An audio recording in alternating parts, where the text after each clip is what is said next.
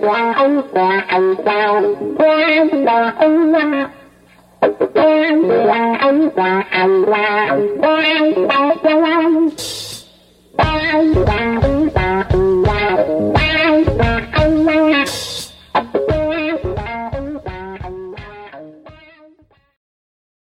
everyone, and welcome to another episode of Dispatch from the Zombie Apocalypse. I hope everybody is doing great as we gear up for the Thanksgiving holidays here. I don't want to get into all the nonsense white mythology around Thanksgiving, but suffice to say, I don't buy it. But it's a nice holiday for gathering with friends and family and having a little, time out, time off, and breaking bread on some good vegan fare to celebrate, the end of the year. So this episode is entitled Thank You, Nancy, Again. And Nancy here is, of course, Nancy Pelosi, the House Majority Leader for the Democrats. I did an episode in praise of Nancy Pelosi a while back, given what an absolute badass dynamo she is. But it's time for a reprise because she has really added to her stellar reputation and record in these last few months since Biden was inaugurated. In the next segment, I'm going to focus on the passage of the Build Back Better bill in the House. But first, I want to comment on her handling of the January 6th Commission, which really doesn't get the attention it deserves and will likely be historic when the full repercussions are kind of assessed. So as a refresher, the GOP originally agreed to a bipartisan deal for the commission that would have likely made it into a circus, with traitorous Republicans who were actually sympathetic to the insurrection on the commission tasked with investigating it.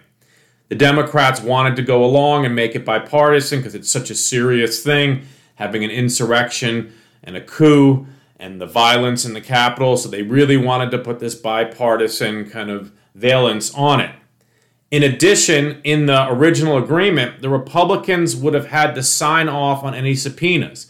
So this meant if they wanted to subpoena Bannon or, Mark Meadows, Trump's former chief of staff, they would have had to get Republican support. And so this means that no one serious would have been compelled to testify because, of course, the Republicans would never have tried to get the people who were really behind the insurrection. So it would have been a complete and utter shit show. I think the Democrats would have done their best to get to the bottom of things. They would have had more power being in the majority, but the way the commission was originally, formed, it would have been pretty much a circus and a shit show. If the leaders of the Republican Party had half a brain, a quarter of a brain, they would have been salivating at the opportunity to be sitting at basically equal power in a commission, investigating their own misdeeds and treasonous activities. Again, it's like a commission investigating a crime where half the people on the commission are the criminals. They would have been loving that. But Kevin McCarthy, the absolute tool and fool he is, the minority leader for the Republicans in the House, nominated some of the worst MAGA traitors, including Jim Jordan, to serve on it, and sent that list to Pelosi. This was basically a direct fuck you at Pelosi. Like, I'm going to own you, Pelosi. I'm going to send full-on traitor insurrectionist MAGA to the committee, and I dare you to do something about it. What's amazing is that at that moment, many commentators across media thought that she was going to go along with it. The talking heads were basically saying things like it would really be out of the norm to deny the minority leader's request, so she's just going to have to go ahead and take it, even though it's going to make a mockery of the whole commission, which of course was the whole point. But defying the pundits and the talking head idiots, Pelosi said, fuck you, right back to McCarthy, and denied the most heinous members of the committee. So she said, you can have a couple of these members, but not Jim Jordan and these other traitors. She even allowed a member, one of McCarthy's picks, who had voted against certifying the election. He wasn't a full-on MAGA cultist, But he, was, in my view, a straight-out traitor since he had, remember, this is after the insurrection, after the Capitol had been ransacked, people dead, he still voted against certifying it. But she said, I'll throw you a bone. I'll give you this guy. But what little of there is of McCarthy's manhood was too insecure to take what he could get, right? Because he would have had to kind of accept her terms. So he trashed the whole committee and said, no deal. We don't want this biased committee. And so that is exactly what the Pelosi and the Democrats wanted. And he walked right into their trap like the absolute idiot that he is. And then in another master stroke, Pelosi nominated Liz Cheney and Adam Kinzinger for the committee, making it bipartisan, but with Republicans who hate McCarthy and who want to get to the truth. This caused McCarthy to strip Cheney of her committee assignments, and it showed the GOP for what it truly is, a MAGA cult, right? Because Liz Cheney is about as conservative as they come. So if she's too conservative for you, remember, she voted for Trump in 2020. She was on the Trump train, but finally it was too much for her when it was a straight-out insurrection. And so if you're the minority leader of the Republicans saying Liz Cheney is not conservative enough, we're going to strip her of her committees, you're in true cuckoo land, and that's clear for everyone to see. So again, could have been a bipartisan committee with the Republicans having almost 50% of the power, making it a complete circus. Pelosi dashed that, got McCarthy to bail on the whole committee, and then she still made it bipartisan, but with the exact Republicans you want, the ones at least on this issue who have integrity. And what's really interesting is, Liz Cheney clearly hates McCarthy. I mean, she wants to get to the bottom of this and show up the Trump cult. She hates Trump. She hates McCarthy. That red line was finally crossed. I mean, again, I disagree with Liz Cheney on 95% of things, but clearly a red line was crossed, and she has it out for them. So having her as the bulldog in charge of this committee is incredible.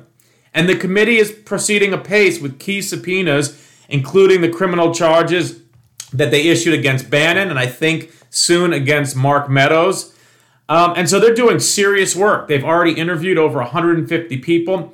And I'm pretty sure that their report, whenever it comes out, remember, they have at least a year to finish it, because even if the Republicans take, the House in November, 2022, they don't take the gavel until January 2023. So they have over a year. And this report is going to be incredibly damning, and I think it may very well likely lead to some criminal prosecutions. I mean, we will see, fingers crossed. Again, I'm under no illusion, that this is going to bring Trump down and his cabal to justice and get them what they deserve, nor that it will sway the hardcore MAGA zombies, right? Any hardcore zombie is not going to go, oh, wow, that bipartisan commission showed that Trump's a true traitor and insurrectionist. I won't support him anymore. Of course not. But it will have an effect on a small sliver of the electorate. And at a time when every election is a game of inches, every inch matters. And again, remember, having two hardcore conservative Republicans on the committee who are going to get up there and give speeches and go on talk shows when this report comes out saying it's true is going to really neutralize McCarthy and McConnell and Trump's nonsense that this is all just a partisan witch hunt. It just, when you have Republicans of their credibility on it, you can't get away with that.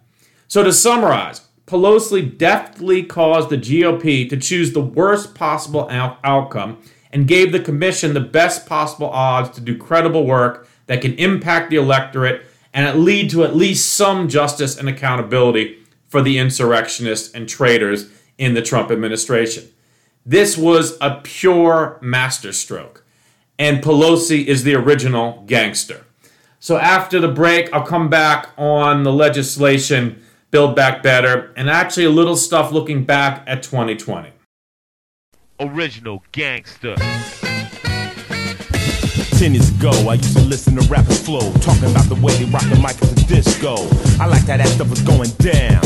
Dreamt about ripping the mic with my own sound. So I tried to write rhymes something like them. My boy said, that ain't you, Ice, that stuff sounds like them. So I sat back, thought up a new track, didn't fantasize, kicked the pure facts. All the suckers got scared cause they was unprepared. Who would tell it how it really was, who dared? A young brother from the west coast of L.A., South Central, fool where the Crips and the Bloods play. When I wrote about parties, it didn't fit. 6 in the morning. Yeah, that's it. OG, original gangster. OG, original gangster. Okay, so moving to the present. On last Friday, the House of Representatives passed the Build Back Better bill, which included over $550 billion for climate investments. It expanded the child tax credit. It provides money for universal pre-K, expansions of Obamacare to those MAGA zombie states that have not expanded Medicaid. So for the poor people in the states of Texas and Florida and other Republican states, they'll get health care. It also expands Medicare. I think it provides hearing benefits because right now Medicare doesn't have hearing benefits, and many other great things. All of it paid for by increasing taxes on the rich and on corporations. So a great, incredible bill. It still, of course, needs to pass the Senate, but getting it done the way she did was, again, genius. So remember, for many months, progressives said they would only sign the bipartisan infrastructure bill that passed 2 weeks ago if the Senate first passed the Build Back Better bill. And these are the progressives in the House. This is Nancy's caucus. And the reason they did that is they knew they would lose leverage, right? If they passed the bipartisan infrastructure bill, then Manchin and Sinema and other senators could say, hey, we're done. We're not going to go ahead with that, Build Back Better, right? Because that's what they really wanted the most. And so progressives were holding out. But it became clear, and the Democrats were getting, really hammered in the media, hammered in the polls, and then, of course, lost that Virginia race in the governor race a few weeks ago. And it was clear that Manchin and Sinema in the Senate weren't going along with that, and they were willing to crash Biden's whole agenda. So Pelosi stepped up, and she convinced the progressives to go ahead and vote for the bipartisan infrastructure bill, giving her word that she would then soon after pass the Build Back Better and that the Senate would come through. The progressives went along with it, most of them at least. I'll get to that in a second. The bill passed, and then she came through and passed the Build Back Better 2 weeks later, like she said, with assurances still from Chuck Schumer in the Senate and Biden that it's going to get through the Senate. Now, again, it might get whittled down. It might be some things progressives really want that are going to get taken out, but something big and really historic will get passed through the Senate. Now, again, it hasn't happened yet, but Pelosi has done her part, right? If it doesn't happen at this point, I think it's something that was out of her hands because, it's people who are going to backstab and betray, and, she's not a magician here. So she did her part, and only one Democrat in the caucus voted against it. That was a swing Democrat, and this is for the Build Back Better. This was a swing Democrat from a district that very well might go against him in 2022, who even he said he'd vote for the final bill if a few tax changes were made. Because the bill has to go to the Senate now, they're going to change it, vote for it, and then that version will come back to the House for a final vote before it goes to Biden's desk. And so to get that kind of unity on something this massive and contentious is amazing, right? So she got every single Democrat to vote for it except one. And even that one said, when it comes back, if a few tweaks were made, I'll vote for it. So if all goes well, when it comes back to the House, we could literally get every single Democrat to vote for it. Again, amazing caucus unity.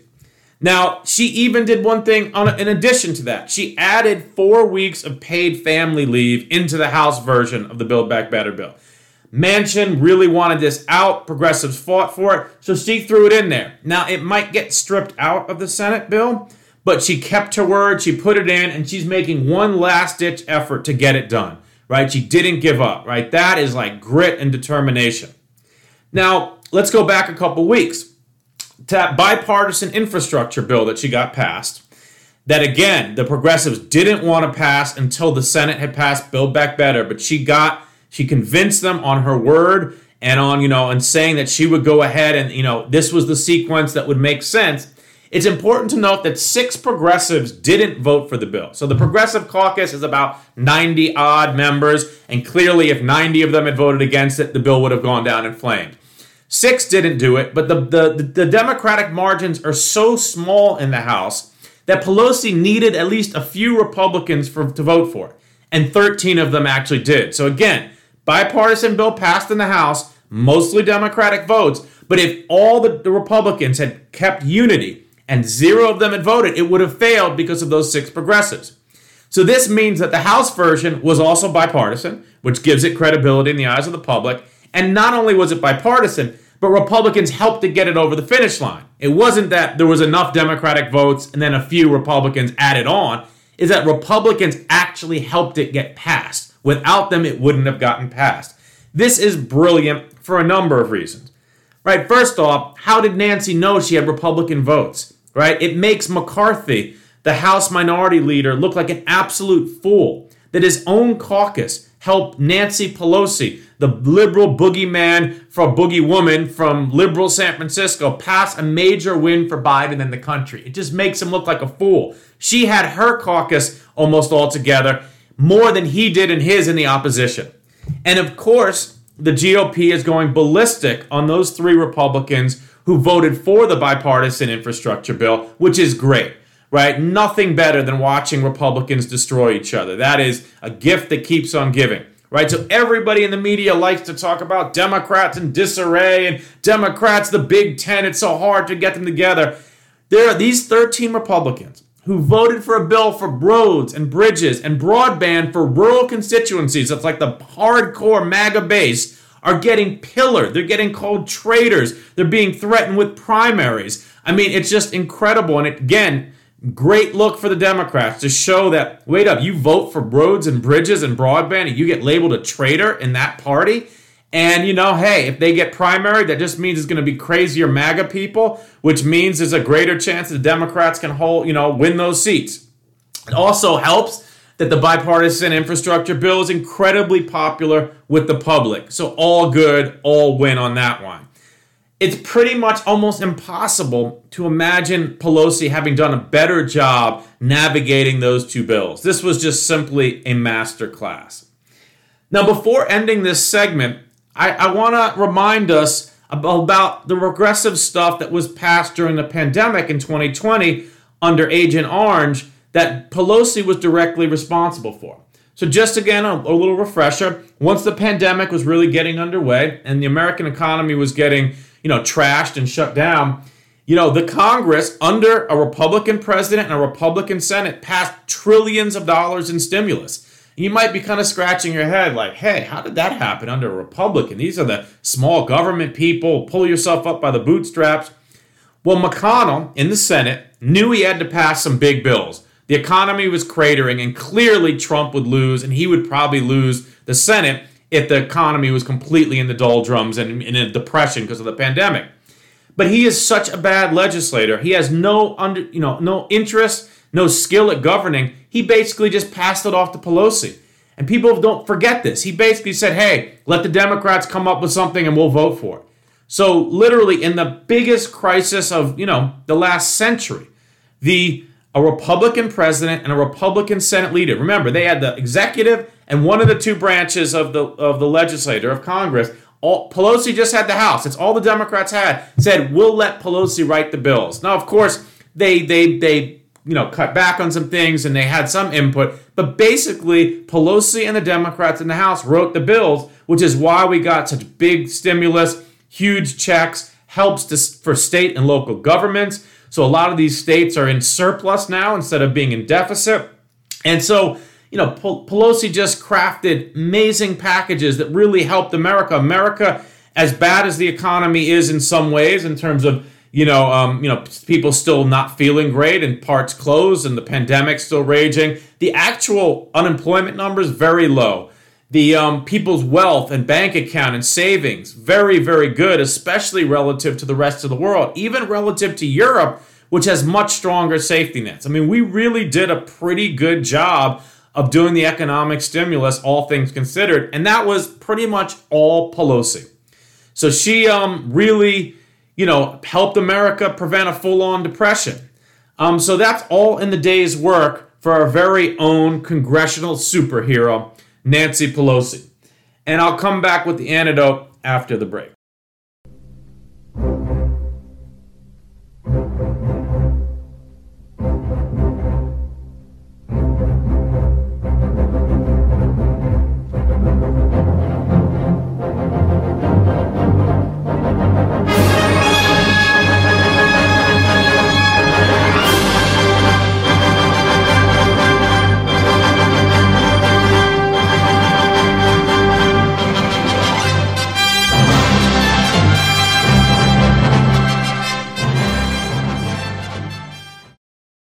Okay, so for today's antidote, I just want to make a couple quick observations, right? When you're powerful and successful, a lot of people come at you and try to trash you. That's just kind of the nature of success and power. And when your success is based on progressive policy victories and progressive values, the hater's going to hate big time. They're going to be vile, sexist, racist, and obscene because there's nothing the right wing of white supremacy hates more than seeing progressives win. And when that progressive is a woman from San Francisco, you can bet they're going to bring, the vileness notched up to 11 on the dial. And remember, the more animated they are, it's because of winning, right? The more haters hate, it's because you're winning. And that is all about Nancy's story. Big winning and then a lot of invective directed at her by the losers. She is such a badass who has more power and integrity in her toenail than the entire Republican caucus. So yes, of course, haters going to hate. It's what they do. But the same is true, I want to say, for you and your values and your vision and your work. Be bold and drive change, knowing that you will ultimately be judged by your actions and impacts, while the haters will end up in the dustbin of history where they belong. So with that, everybody, I hope you're enjoying the podcast. If you are, please share it with family, friends, and colleagues. Rate it. Subscribe on Apple Podcasts, iTunes, Stitcher, and Spotify. Have a great holiday break. Give thanks. Let's get Build Back Better over the finish line soon. So one of these next episodes, I can talk all about that. I just can't wait. So again, stay safe. Be well.